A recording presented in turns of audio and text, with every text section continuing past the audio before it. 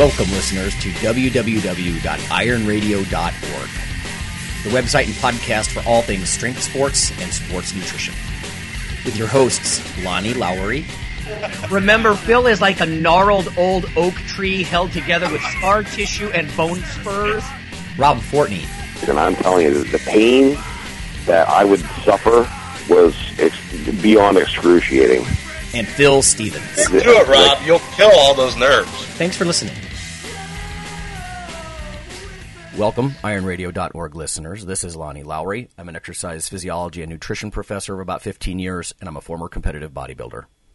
And this is Phil Stevens here. I'm a powerlifter, Highland Games athlete. I run Strength Guild and USSF and a bunch of other stuff. So, hey, it's Dr. Mike T. Nelson. I teach for Globe University, like lifting heavy stuff, and Director of Education for the Mindset Performance Institute. This is Drew Barber. I own CrossFit Olathe. I have a degree in exercise physiology, background in weightlifting, more specific than anything else. But I guess I train virtually every aspect now, but all around good guy. That is, that's like you're a one of a kind. You're a CrossFit owner that has a degree. Yeah. Well, I'm supportive of that. I don't know. Yeah. All right, we've got some questions from listeners from just different sources, email, Facebook, whatever. And then we're going to talk with Jarrell. We asked Jarrell to come on because I think one of the favorite parts of a lot of people at the strength camp in Topeka recently was some of the drills that he was doing to introduce them to Olympic lifts. And when I mentioned it on a recent show, we actually had some people respond almost immediately and said, yes, please, starting Olympic lifts, that sounds fun. So before we do that, though, a couple of listener questions. Dr. Nelson, I know you've seen this from this listener herself, and actually she's not just a listener, she's one of the conference goers that attends a lot of these scientific meetings with Mike and I. But this was addressed to me, but it's about Mike. It says, hey, Dr. L., I see that Mike Nelson has started up a new institute and developed a, quote, certified mindset specialist, close quote, program with some colleagues. What are your thoughts given the fact that it's so new? In other words, how long does it take for these types of institutes or programs or certifications to become recognized and reputable per se?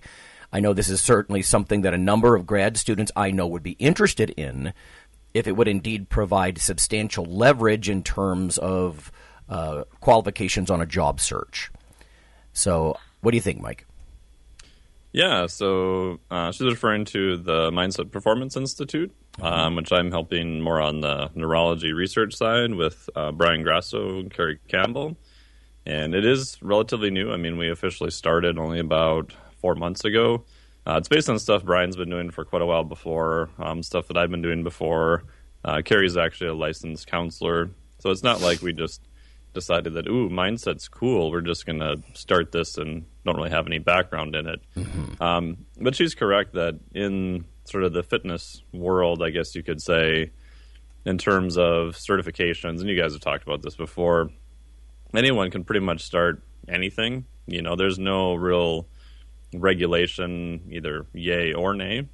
So I always look at what is the background of the people that are involved. What have they done, in that area and that type of thing before? And then I look at, sort of the people that have gone through and what is, sort of their thoughts and experience based on that. So that's generally how I sort of, I guess, would grade things and that type of thing. The reason I decided to help with it is because I did a lot of, obviously, exercise phys stuff. Started working with clients several years ago, and I was under the kind of still the impression to anyone who's worked with clients that, well, this is going to be relatively easy, right? I mean, I know some exercise stuff. I know some nutrition stuff. I'll tell them to do this. Oh, you're eating a sleeve of Oreos a day? Stop eating the Oreos, right? How hard is this? And what you soon realize is that it's much more complicated than that. And so for several years, I was kind of kicking myself thinking I should have been more of a psychology major instead of an exercise physiology major. So that's kind of the main reason that actually Brian approached me a couple of years ago about this. And I was like, oh, wow, that's actually pretty interesting. So I went back and looked at what is sort of the underlying neurology of it. So how does your brain get information? How much of that is conscious versus, subconscious? And then we've kind of put together different ways that's actually useful to get people over those things. Because I think, unfortunately, the fitness world has done a really good job of marketing to people who already have a good mindset. So they'll see like a little motivational post or something on Facebook, and that actually works for them. They'll be a little more motivated by it. Just quote unquote the average person who's not quite at that stage yet. I actually think we're kind of pushing a lot of people away. We're not really helping them with where they're at and that type of thing. So, yeah. Yeah, that makes a lot of sense. I actually gave a talk at the American Society of Exercise Phys meeting a few years ago, and it was about counseling for exercise physiologists, right? Because I see the very similar thing, like in my seniors, they're taught to impart information as if that will cause life change. And, exactly.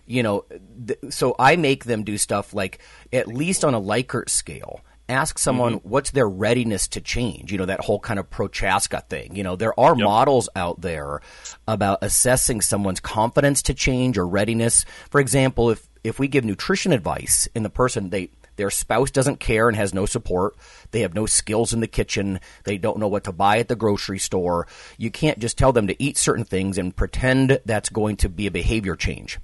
Yeah.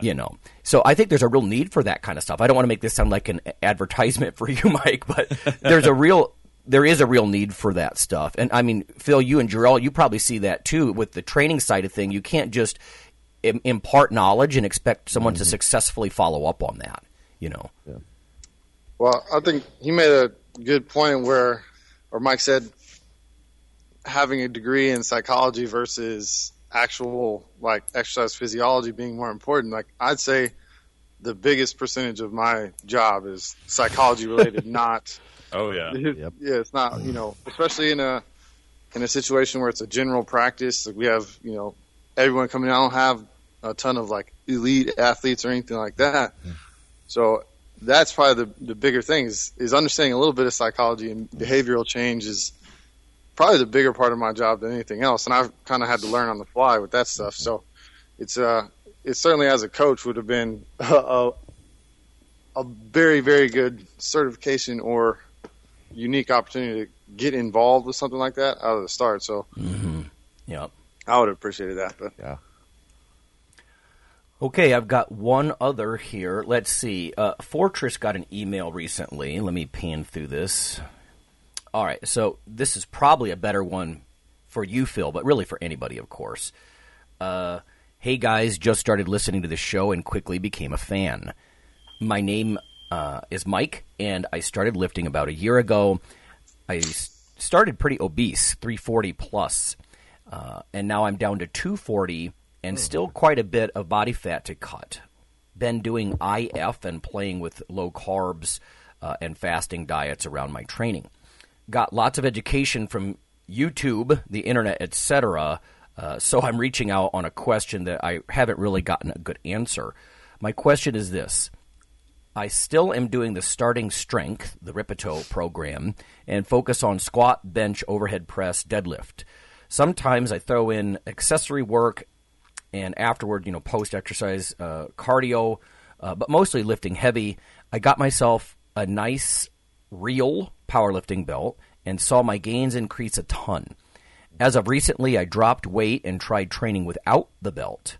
Will I become stronger in the long run by training without the belt, or should I continue to use my belt for my working sets and lift heavier weight? What is better? Thanks, Mike. It depends. What do you want to do? If he's an athlete that can't use a belt in whatever he competes in, then I'd say yeah, maybe. But I mean, from what I've seen, generally, like for the longest time, I never wore a belt. I didn't wear a belt until my first powerlifting competition, and I put a belt on and I could do more. But since then, I've worn a belt a lot, and my belted versus non-belted lifts have moved up linearly, pretty much. So let's say if my squat goes from 405 to 505 with a belt, generally my unbelted squat follows along too. It's not going to turn you just weak from wearing a belt. Yeah. What I would do though is I try and get people to slowly raise up. Let's say you're a 500-pound squatter. We would do our warm-ups without a belt. up to a certain point. Let's say you put your belt on at 365, and as your squat then increases to 550, now maybe we don't put on the belt till 405. So you're doing both. I really like for me, it depends day to day on how I'm feeling, but I'll warm up to 315 or 405, and I'll do a set there, and then I'll do that same weight again with my belt on, so I can feel the difference, and then I work up to my working sets. So, but I think there's a place for non-belted training. I mean, I think it does. I think the reason I still deadlift with no belt, and I think a big reason I have a really strong back is that it teaches you how to brace your core in a different way. But I think a belt it's not going to make you weak. So, I mean, I'd say keep running with your belt if you're just looking to get stronger. I mean, if used correctly, you're going to be engaging against the belt anyways. So, I don't know. That's my take on it. That's similar to what Fortress actually said. Fortress said, I suggest not using a belt with your light warm-up sets, but basically when you go heavier, the psychological and physical advantage could help. Yeah, I've seen people use their belt as like a whoopee, like anything over the bar. It's like, I need my belt. And it's their comfort zone. And, I mean, if it's that for you, then I'd say ditch it for a while. And there's nothing wrong with doing some beltless cycles. Hey, I'm going to go 4 weeks without a belt. And then I'm going to go put it back on and see what I can do. And like we talked about this, me and Jarrell, the other day. And it can be just another way to get a PR. If you're having a bad day, maybe ditch the belt and turn it into a good day by beating, your best beltless if it's considerably lower. It just gives you another benchmark to work with. All right. Well, the only thing I would add is he said starting strength, right? So eventually they'll probably move into like the Texas method. Mm-hmm. Do your heavy day, the heavy set of 5 on Friday or whatever with the belt, and then do your volume on that Monday without it. Mm-hmm. And maybe take some weight off the volume, and then kind of work up to doing heavier 5s without the belt. But if you're a powerlifter, wear a belt. Yep. You're going to go against competitors who are going to be wearing belts, so learn how to wear the belt. Yep. But don't feel like obligated to having to use a belt all the time. Yeah. Right.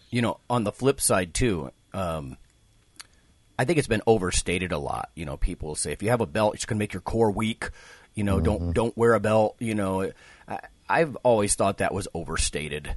I don't know. Mm-hmm. I tend to leave a belt on, not cinched down really tight, but almost regardless of what I'm doing, I've got a belt handy or around, and I'll cinch it down for stuff obviously like squats or overhead pressing and that sort of thing. But I just think it's been way overstated. People will say, you won't use any of your core, and you're going to be weak if you wear a belt. And I don't know. I just think that gets overstated. That's the thing. And I think belts are misconstrued, and people think of them as a back support. And I really don't think of them as a back support at all. When I put on a belt, I'm pushing hard against it in the front, not in the back. Mm-hmm. It gives me something to engage against. And, yeah, it helps. I mean, I'm not going to lie and say a belt is not an aid. It is. It allows you to engage harder and become tighter than you could without one. It is a support. But like Jarrell was saying, I mean, if you're looking to power lift, you're gonna wear one. I mean, unless you just want to be weird. But yeah, I don't know if you're squatting 700-800 pounds with a belt, your freaking core is strong. You can't just throw on a belt and I'm going to do 700. It's not like that. Mm-hmm. You're going to have a strong core, just to be able to do that. So, what about you, Dr. Nelson? Any thoughts about belts and overuse of belts? Yeah, just 2 comments. I agree with you guys that the first question I always ask people is, what is your goal, right? Yeah. So if you're going to be a power lifter, at some point you're probably going to want to use a belt. Yep. In my case, and most of my other sort of main goals outside of lifting, kiteboarding, and whatever don't involve a belt. So pretty much all my lifts, I don't use it. I may add one, later this year and that type of thing possibly, but my main goals that I want transfer to don't involve a belt. So I think it's depends on your goal. And last thing too, like Phil was saying, whether you use a belt or don't use a belt, spend some time to make sure to know how to brace properly and that type of thing. So that's one thing I've been working on this year of when you're inhaling, air into your belly, so to speak, try to make sure you inhale posteriorly also. So you want to inflate basically all the way around, and then you basically want to hold that tight. So a lot of people are very good at just inflating the front part of their body and not the back also. And that takes a little bit of time and practice, too. So making sure you know how to use that without a belt, and then Phil was saying make sure you know how to do the technique with the belt. Mm-hmm. Right on. Okay. All right. Well, I'll tell you what. Let's go to break, and when we come back, we'll talk about starting Olympic lifts, some drills, and some of the things that Jarrell did at the strength camp recently that were very popular, and we'll learn a bit about the Olympic lifts.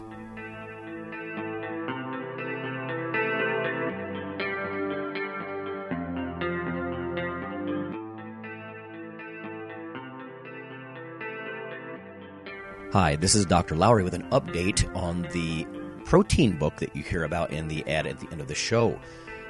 If you simply Google CRC Press and protein, there's a new development. On the right side of the page, you can see ebook, and there's a purchase/rent option.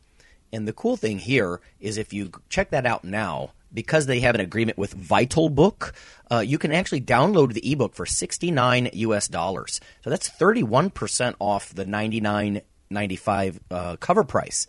So that's pretty fantastic. $69, I think that's going to drop it into the affordable range for a lot of people, and you can even rent it. Lower down the page, they have 180-day rentals and 1-year rentals, so you can access the book in electronic format and get some of this juicy information. So, thanks.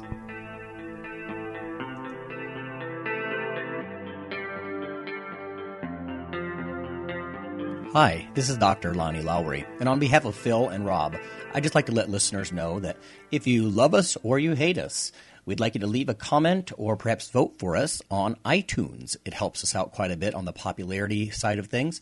You can also follow Dr. Lowry, me, on Twitter. It's Lawnman7 on Twitter if you want to do that. We also have a Facebook page, the Iron Radio listeners page.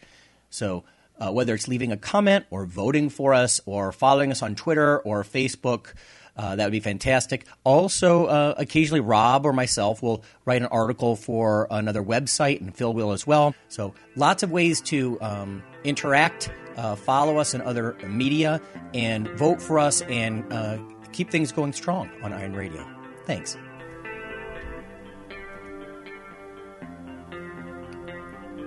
Iron Radio listeners are a unique bunch. You value both in-the-trenches skills and the research and evidence that informs it.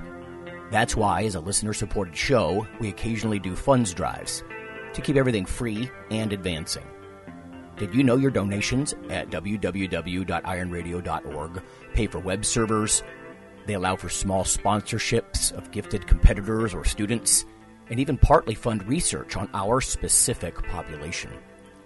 That's what we're asking for during the spring and early summer funds drive. Dr. Lowry, that's me, and some students are on the verge of some key discoveries involving caffeine and explosive lifts, but we need help to get the message out. If you value the authenticity, expertise, and real progress Iron Radio provides, please consider a donation. Any amount is appreciated, but if you could put forward $25 or more and email robertfortney@hotmail.com about it, we'll send you some behind-the-scenes audio lab notes that were recorded during data collection.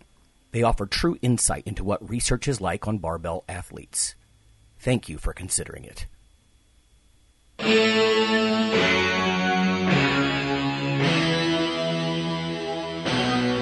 Like your weekly fix of Iron Radio?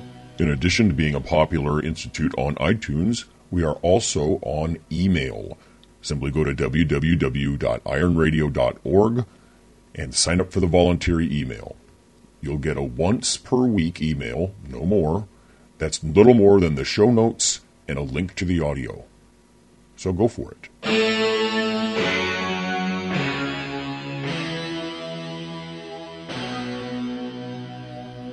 All right, everyone, we're back. Iron Radio, we've got Dr. Mike T. Nelson, we've got Coach Phil Stevens, and we've got Jarrell, who is an Olympic lifting expert. And this is really the crux of this, right, is we want to talk about how do you get started in this? Because a lot of people are curious. As I mentioned earlier in the show, I just mentioned it, and I had, at least 4 or 5 people almost immediately say, yes, please, have him, if you could, have him explain to us how we get even started with this sort of thing. Because I can tell you, a lot of the guys that are out on the floor at the strength camp.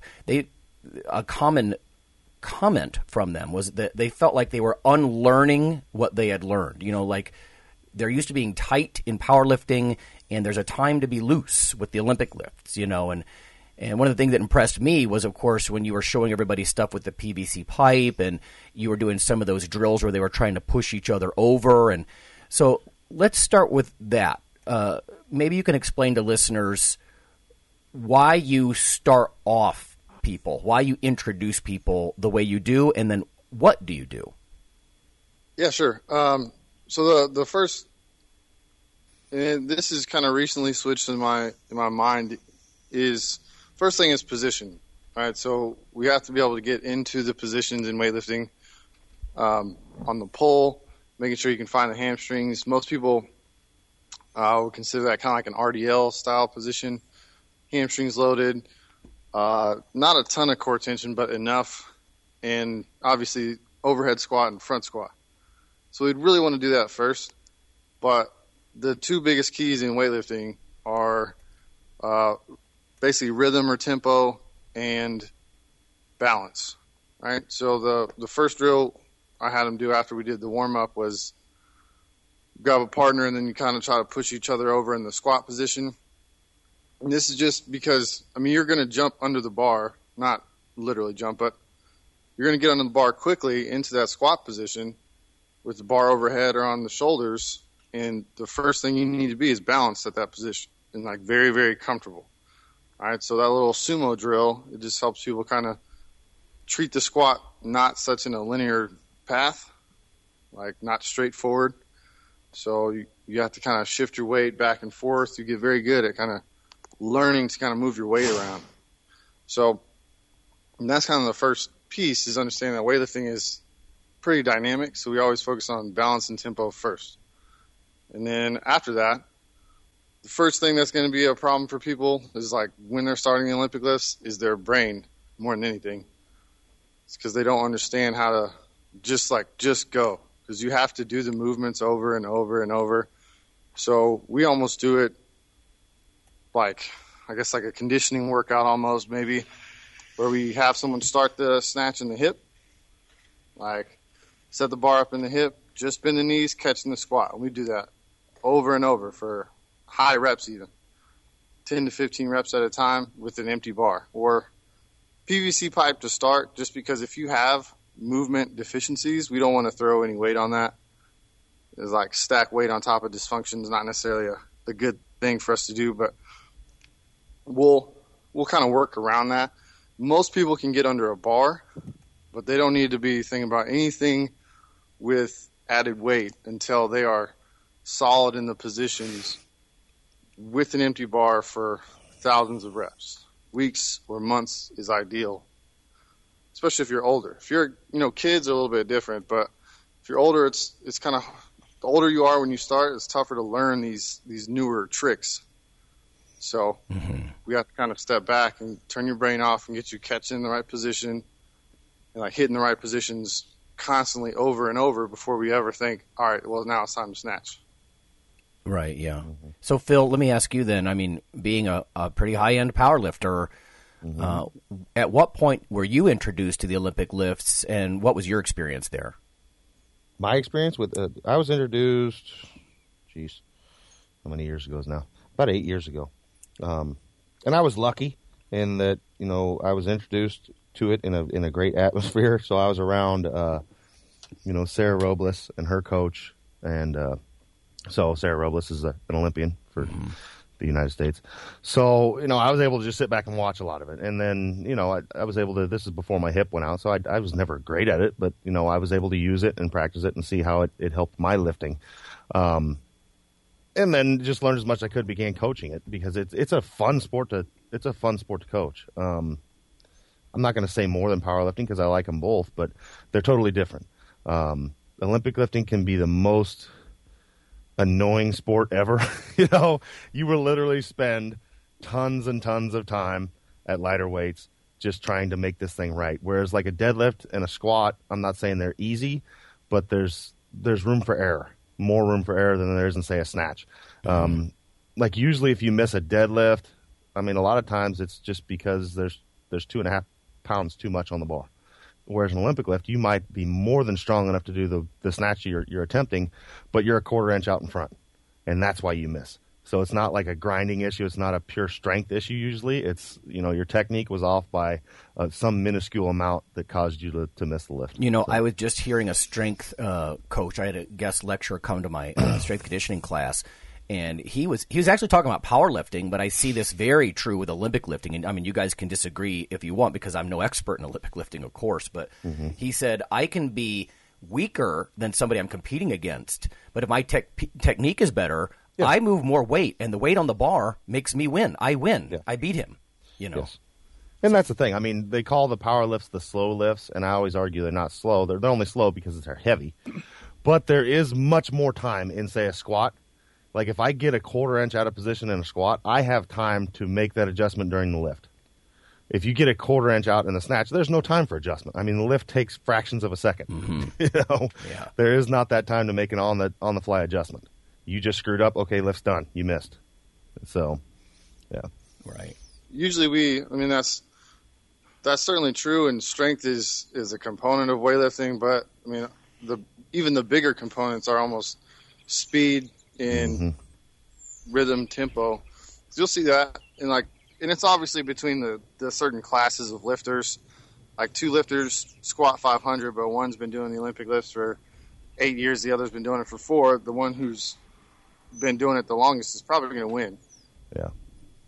Yeah, that makes sense to me. Yeah, and I mean, like you're talking about, I mean, strength is look at all the countries we're getting beaten by. We're generally not getting beaten by technique. We're getting beaten by strength, but that's because their frickin' athletes are as technical as ours, but stronger as well. So right, all things strength equal comes into play at the very high level. At the early level, it's mostly all technique. So in that first year or two, it's who has better technique. Okay, he's going to win. He only squats 315, and the other dude squats 405. But the 405 guy's technique is crap, so he just lost.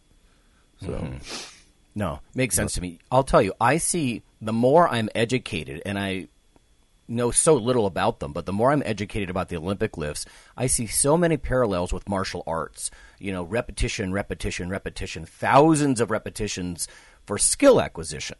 And the neat thing with the Olympic lifts, it seems like to me, like you guys were saying, is that while you're doing these thousands of reps, again, similarly to a lot of martial arts, you're conditioning your body. But the focus is really skill acquisition, I think. You know what I mean? It's the conditioning stuff and the sweat that you work up, because you really do, even with almost no weight, or even just a PVC bar. To me, you get that conditioning stuff, but I don't know. In a lot of ways, it's the skill acquisition that you're really after. You know what I mean? Getting smooth and getting in the groove and learning how it fits your body and all that sort of stuff, Yeah, actually, I went to a seminar not too long ago with some of the Chinese world lifters, or some of their world record holders or whatever. It's almost like they separate the Olympic lifts from strength building. So they want you to be good lifts in terms of they want them to look pretty and perfect and just incredibly balanced. But then they almost separate it completely from the strength. It's like we want you to squat heavy and do this heavy, but the Olympic lifts are about rep after rep after rep of perfection. Yeah. So. Yeah. Well, and that's what I was going to bring up when you were talking about, weeks or months with the bar. And we're in a society now where everybody wants to do things yesterday. They want to start it. They want to be great at it yesterday. They want to start Olympic lifting and go right to a 250-pound snatch.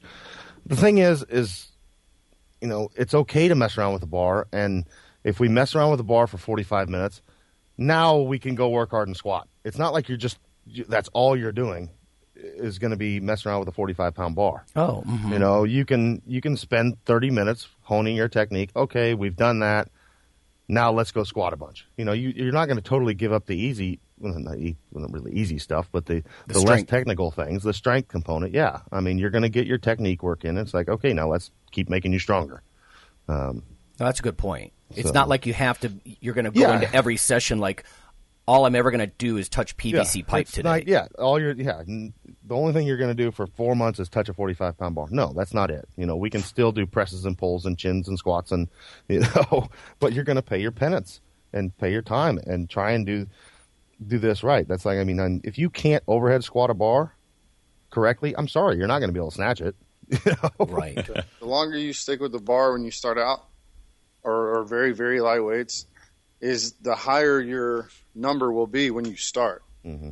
So if you just stick with the bar and you're hitting the reps perfect, but you're driving your squats and your pulls and all that stuff up at the same time, when you start, your first snatch with weight will be heavier than if you just try to add weight all the time, constantly adding weight. So, right. Plus, it's awesome to get like a 120-pound PR. Yeah. Right. All right. So let me put this in very actionable terms here for listeners. And Mike, if you want to jump in on this, by all means. But so you would suggest doing.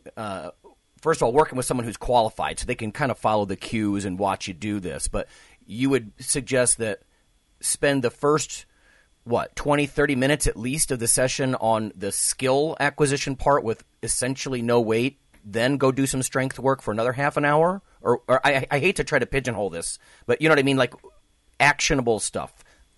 So here's how, and it's actually funny because Grigor recently, one of our friends here, locally, kind of started coming from powerlifting, so already had a huge base of strength and some decent mobility, but obviously you want to put weight on the bar first.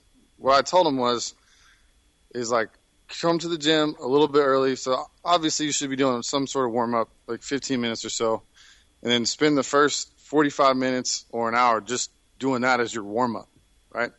Like you're just empty bar, hitting the position over and over and over. And then when you go into your squats, like you'll be warmed up, or deadlifts or whatever it is. It's just like you kind of plug it in for the warm up, and it's just you keep doing reps and reps and reps. Mm-hmm. Yep. Depending on how long you spend in the gym, I would spend probably, if you're wanting to get into weightlifting, I would spend 50% of your time just on that technical aspect, and then 50% on the strength, depending on where your strength is at. If your strength is already, like you're already squat 400 pounds when you start, we don't need to spend as much time on that on most days. It'd be like 60%. Right. If I can flip this around too, the opposite would be probably a bad idea, in that if you do the strength work until you're exhausted, then you go try to work on skill acquisition when you're in a very fatigued state. I'm afraid you might be firing some incorrect motor patterns and that kind of thing. Does that make sense? My pole vaulting coach years ago, that's what he used to say. Lowry, don't practice the skill when you're fatigued, if that makes any sense. It makes a lot of sense to me that you could use it for a warm-up. But you know what I mean? If you wanted to actually keep your form tight and not form bad habits, I'm not sure you would want to do a lot of the skill-oriented stuff after you're exhausted from some of the heavier strength work. Does that make sense? Yep. And the only caveat I would put to that is, once you've done it for a little while, I'd probably say maybe close to a bodyweight snatch. The one thing I will say that helps for weightlifting is actually to do a heavier squat only. Like before, that's like your first thing you do. You'll squat and then go into the snatches, but you don't want to go crazy with the squats either. But that's why it takes a little bit of, like, you have to have some time in the game before that's the case. Right. But yeah, otherwise, you're doing, just the bar or just very light weights for first 45 minutes to an hour before you ever do any of the heavier stuff. Right. Now, Mike, what do you think about this? That makes sense to me, right? You might want to potentiate a little with some of the strength work, but not fatigue. Yeah, that's kind of how I view it. I don't coach any Olympic lifting other than just extremely basic, maybe a high pull or a power clean to someone who's never done anything like that. Nothing to a high level at all. But I do have a couple people that are CrossFit, and they work with like an Olympic lifting coach at their gym maybe 1 or 2 days a week. And then I run kind of their rest of their program. So I have them do that, obviously, first, work with their coach there who can, alter things and that type of thing. And then over time, which probably quite a bit of time, like he was saying, if they are going to compete in CrossFit, which is a completely different thing, then I would have them add just a little bit of fatigue and then do some Olympic lifting. Because if they go to, say, CrossFit Games or something like that, they're going to have fatigue there and then have to potentially perform Olympic lifts. But I think that's a pretty advanced progression. So for people who start, you want to make sure that, like you guys were all saying, that they're really good at the skill. I don't really want any fatigue associated with that, pretty long rest periods. Really, really get your reps in at good form, and then you can kind of slowly progress over time. Well, even breaking it down to basic strength training, dynamic moves in and of themselves are usually a great warm-up for max effort moves. Yep. And the vice versa is not true. No. If I went and did a max deadlift and then I tried to perform a maximal vertical jump, it's going to be not good. So, but. Okay, so another question that came up recently, Jarrell, was the use of weight, right? Is there ever a situation where you feel like someone should have some weight on the bar to maybe, let's say they're a little bit inflexible or they lack mobility in some way, to help push them into position a little bit? Like if you work with a power lifter who's very thickly built, Phil, you can identify with this, I'm sure. Mm-hmm. Some people, you get so heavily built that you almost need a little bit of weight to push you into the hole and feel the lift. Or do you not agree with that? I agree with that up to, I'd say up to just the bar. I really wouldn't teach position with anything more than 95 pounds. And so the guy I just talked about, so Grigor, I told him to spend hours and hours with 95 pounds. And that's just because he's strong. Yep. Most people will be with 45. Or, 20 kilo bar or 15 kilo bar, whatever you're starting with. So honestly, the whole weight pushing you into position thing, if that's the case, we're already dealing with some mobility issues, and you don't want your, max effort snatches or cleans to be pushing you anywhere. You want to be in complete control and have a ton of rhythm and timing with those. Now, PVC pipe is probably too light. The only reason we use that there, and that's the first thing we start with, that we'll do a warm up with it and kind of do some movements with it, but we won't stick with that very long. We'll get you to a bar as soon as we can. So, yeah. Otherwise, I don't want it to be too heavy when you go into it, but also PVC pipe is probably a little bit too light. Mm-hmm. Okay. The bar is about just right. Yeah, that makes sense to me. Because Phil, you can appreciate this too. If you're working with someone with extreme muscle mass, that alone can reduce range of motion in a way. Oh, yeah. You know what I mean? Not so much like inflexibility. And a lot of times I will move people to, 30 kilos or 65 pounds just for the fact that, and that's the 10s on the bar, the 5 kilo plates. Now the bars are the right height, and it's easier to start from the floor after we've done work from the hang and find positions and stuff like that. And then I've had people stay with that much weight for a long, long time. Or if it's a 15K bar, it's even less. It's 53 pounds. But, that's like Logan, who's just starting. He's 13 years old and been a heck of a powerlifter for me. He just deadlifted 320 for 3 at 120 pounds. Oh, jeez. He's starting to learn Olympic lifts. So for the last month and a half, he's done nothing on snatches but the bar and 53 pounds. And he went and hit a 103 last night, I think. So it was okay, we're going to finally go up. Because things were starting to look right consistently, but all we did, he comes in and every day, he's usually there 4 or 5 days a week for the first 20, 30 minutes. We're just working the clean and jerk, working the snatch. And then, okay, it's deadlift time, it's squat time, it's press time, it's blah, blah, blah. So there's something to be said about, I'd like to get some of those little plastic plates that are really light, but getting that bar in the right position on the floor. But it's still super lightweight, so. And I think maybe it was Dan John I got this from, but I think the 45s and 25s rule apply very well here. You want to be super comfortable with 95 pounds before you start doing 135 for volume. just owning the weight and like kind of learning the positions at first, it's going to be ideal. Eventually, those like 1 and 2 kilo PRs are going to add up. But when you first start out, you want to be very, very consistent and comfortable at, you know, I'd say lighter weights, but weights you can control and hit the right positions in before you ever kind of step into wanting to hit like a max, or even if you go do a meet, you want to be very comfortable with certain weights and hitting those 90% of the time without missing. And that's a thing people forget. It's worth mentioning. It means nothing that you have a 405 snatch, but it took you 27 tries to do it. Because you're like, that means you have like, what's the percentage chance? 1 out of 27 that at a meet you're going to hit that. Pretty bad odds. Yeah. So you have to be very, very consistent with the weights to do them at a meet. You literally get 3 tries, and that's it. And you need to at least make one of those, or you just bombed out. So, you don't go to a meet and do a load. Well, I hit that once in the gym, I'm going to do it. No, dude. Right. You need to be able to hit that 8 out of 10 times. Right. Not when you have a 3.5% chance. Yes.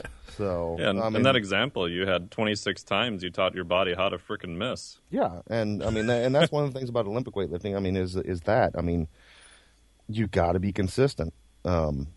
Whereas usually in like squat and things like that, you're just not going to fail, lift 27 times and try it again and get it. Usually it's a one and done. And, but you can see that in Olympic lifts. Like they'll try it and try it and try it and try it, and then they hit it, and then they call it a PR. And it's like, well, I guess, but usually for me at least, it's a 3 strikes and you're out thing. Right. If you can't hit it in 3 times, we're done and we're moving on. And we'll do lots of, okay, we're going to hit this. We're going for this for 10 singles. And if you miss more than 3, you suck. Type of thing. Yeah, when you actually get into it without actually doing a program or anything like that, the best style of program is the type where, like, probably after 3 months you've been working with the bar, is starting to work up to a comfortably heavy set of 2. 2s and 3s are most important when you first start out. For like the first 3 years, your doubles and triples are more important than your singles. So hit like a heavy set of 2 and then drop to a percentage of that and do reps. 20 to 30 reps every training session or whatever that you're. So if you snatch, you would work up to a heavy double. You would drop and do 10 doubles at, whatever weight. So 80%, whatever you can kind of take off the bar quickly and kind of get to it. And work at a good clip because, keeping that tempo up in training helps kind of stay in the rhythm of, the training session, but it keeps everything connected. If you take too long to rest in weightlifting training, it's like not only do you get cold, but it's just like your motor patterns aren't firing kind of the same. So we try to keep people moving at a good clip. Or every minute on the minutes are like awesome as well. So if I can ask you this, now I know you're the co-owner of a facility, Drill, and maybe this would make you a little biased. I don't know, but can people attempt to start an Olympic lifting program on their own, or do they absolutely have to have a coach watching them from the very beginning? A coach is going to be ideal, but it's possible to do it on your own. I would never if the best situation, if you're like, all right, I want to train in my garage and then, be an awesome lifter, is there's access to coaches through video coaching and things like that. But get out there, do a training session or 2 with a coach, and then practice those things and shut off the internet. Like, don't post your videos on the internet because you're going to get 1,000 bad coaches and you're going to have, too many coaching cues to even listen to. But, confusing, huh? Yeah, I think it's totally possible to get into weightlifting. Like, say you had a garage gym or something, bought some plates. And that's literally how I got into it. I went and did there was a 6-week camp locally, and I wanted to learn, so I went there, and it was like me and a bunch of kids, really. But I was like, well, I want to learn the sport, so did that 6-week camp. Then, there wasn't anybody that I knew of out in Topeka at the time, so I bought my own plates and stuff, and I just kind of did the sport on my own. And I would watch videos and try to emulate it. It's kind of it's a longer process. But at the same time, I feel like I learned a little bit more, a little bit faster that way. but I didn't post anything on the internet for anyone to coach. You know, I got in touch with like one coach, and they told me to do this thing, and then I just did that thing a lot, and that was it. So I just practiced and practiced and practiced. So there is a lot of merit to that, like that path in and of itself. And it's just lifting. It's not rocket science here. It's just start out, be patient, and don't turn it into like, I know you can get the Russian manuals and all that. It's just, that's overcomplicating a lot of things. Yeah. Right. Yeah. You know, the guy that I was actually listening to the other day in class, the guest speaker that I had come in, and I may have him on the show too, but he was actually making a very similar point, even in the squat. One of the students' questions was about high bar and low bar squat. And he's like, you know, at first, let's just get someone in a comfortable position and just freaking squat, you know, as opposed to try to think about too many nuances all at once. You know what I mean? It might not be anything but confusion for an early person to have so many different kinds of instruction and cues. There's an old Zen saying about, you know, stop all your bargaining and just get with a program. Mm-hmm. And I think that almost sounds like what you did, Jarrell. Like you got with a coach, you know, and you could branch out from that. Phil, you've worked with all kinds of coaches, yes. But I imagine like some of the guys, when they were offering their tutelage, you just did what they wanted you to do. Yeah, and that's exactly right. And that's, I mean, even like me and Jarrell went down to Austin, I think it was last year. And, you know, he went into RIPS for the first time. And he did exactly what a person should do, but also a good coach. You just forget everything you know when you go in somebody else's place and you try their shit. Mm-hmm. You know, you listen and you do as they say. And that's how you learn from it. You know, even if it's totally different than what you normally do, then you're going to get with them on their ground. You can see if this works. Yeah. You know, and it's annoying when, especially as a coach, when you're working with clients, well, Jim says do this. Well, I don't care what Jim says. You know, if you want to work with Jim, go work with Jim. You know, we're trying to reach the same way, but our paths are a little different. And if you try and mix those two, then shit just gets muddy. Yeah. So, I mean, there's no perfect path in weightlifting. Yeah. All countries have, you know, different people doing different stuff. And for even the Russian dominance or whatever, like a lot of their best lifters never lifted inside their, you know, training program. They lifted outside of it with, you know, other people. The thing is, you're going to have to start and then kind of close everything off. Like, you have to get a system in place, create a base, and then start kind of launching off of that. Mm-hmm. But you have to create that base. So if you're like, oh, well, I'm going to wait to start weightlifting until I can find, the perfect coach. Well, shit, you spent 3 weeks trying to find the perfect coach when somebody else could have just started practicing. Mm-hmm. And, like, they're ahead of you. So just get started. Like, get a bar, start doing some reps. You're going to fall on your ass a couple times. You'll be fine in the long run, but just practice and be patient. Mm-hmm. Yeah. Just get started. You know, stagnancy, I think, would be the death of an Olympic lifting career. You know what I mean? Like you said, just go start doing something. Then maybe hit a workshop, which reminds me. Okay. So what about the USAW certification? Is that the kind of thing that you guys would suggest you need to have a couple of months of just trying in your garage and falling on your ass, like you say, and that sort of thing? Or USAW certs are a good start. The thing is with the USAW is they're not even as accessible as a lot of the other stuff that's out there.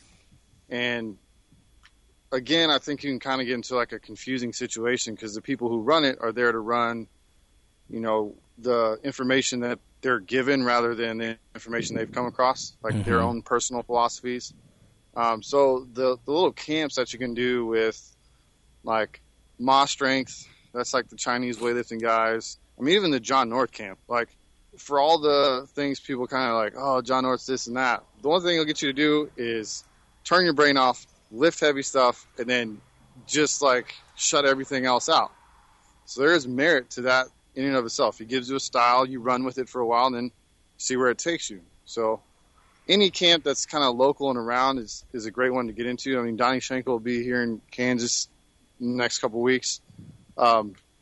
Get into one. It's kind of the same as like finding a coach. And they're out there now. This is a more popular sport. So you can find, Kendrick Ferris does them. And chances are there's, some weightlifting coach in some garage around you or working out of the back of some CrossFit gym that can help you out. So it's not as like when most people started weightlifting, kind of when I started, Like, there was little pockets of it everywhere, but I mean, it was like, hell, it was hell finding anyone to do any weightlifting stuff because USAW doesn't. It's like they still don't recognize the internet. Okay. So they're not exactly the best with online stuff or promoting stuff online. They've gotten better at it, but I mean, you're more likely to find like an outlaw camp or, one of those style of camps where you have, some lifter come in or someone who's been doing lifting who'll come in and do pretty much the same job almost, and then give you some sort of programming to run with. Okay, that makes sense. Do them. I mean, if you can get it, that's probably the best way to learn is to get around these little different camps everywhere and see what everyone's doing the same. They'll all be doing the different stuff, but like there are some things that everyone does. It's almost the same, and that's the important stuff that you do. Right. So how would someone start? Like they're just going to Google Olympic lifting camp and then see what's local?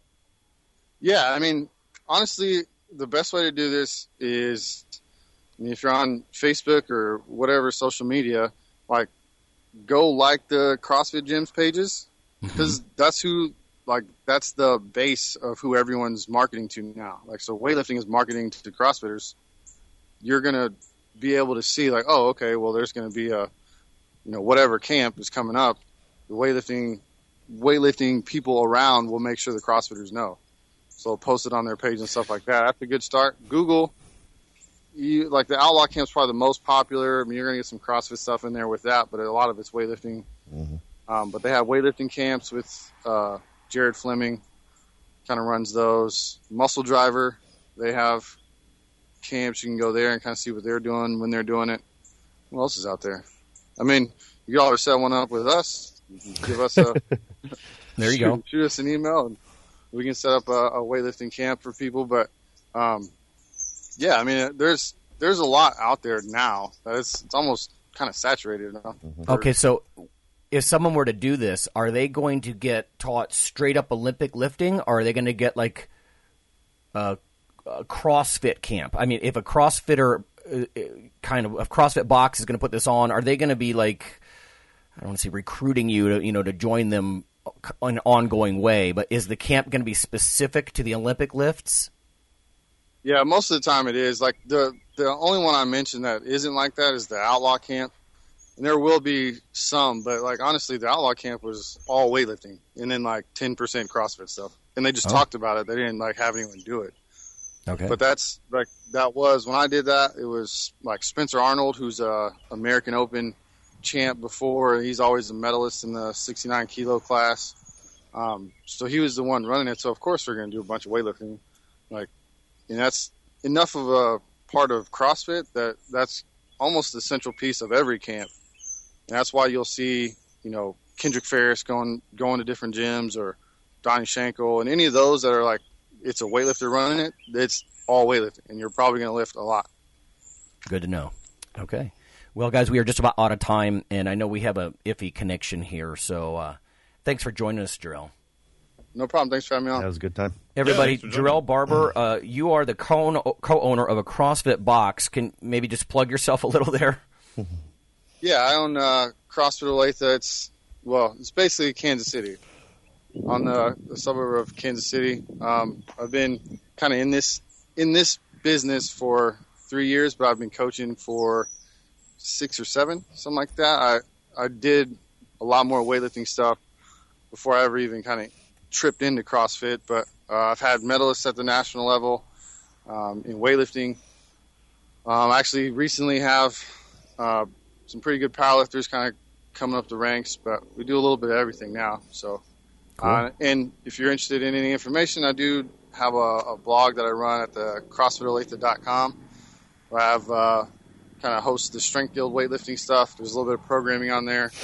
I usually type a little bit of something every day. So, plus I don't do any of the powerlifting stuff on there, but so all stuff will be coming with the Strength Guild. Mm-hmm. Right. Like Jarrell said, drop us a line and you can have us out for a seminar. So there that's you go. the So best Strength way. That's Guild, by far the best way to learn anything. So let me just, strengthguild.com or CrossFit Olathe. Olathe is being Olathe, right? Yes, CrossFit Olathe. CrossFit as it is spelled generally, but Olathe. Olathe, as anyone outside of Kansas calls it. .com. Okay. .com. All right. And cool, guys. Well, until next week then. Have a good one.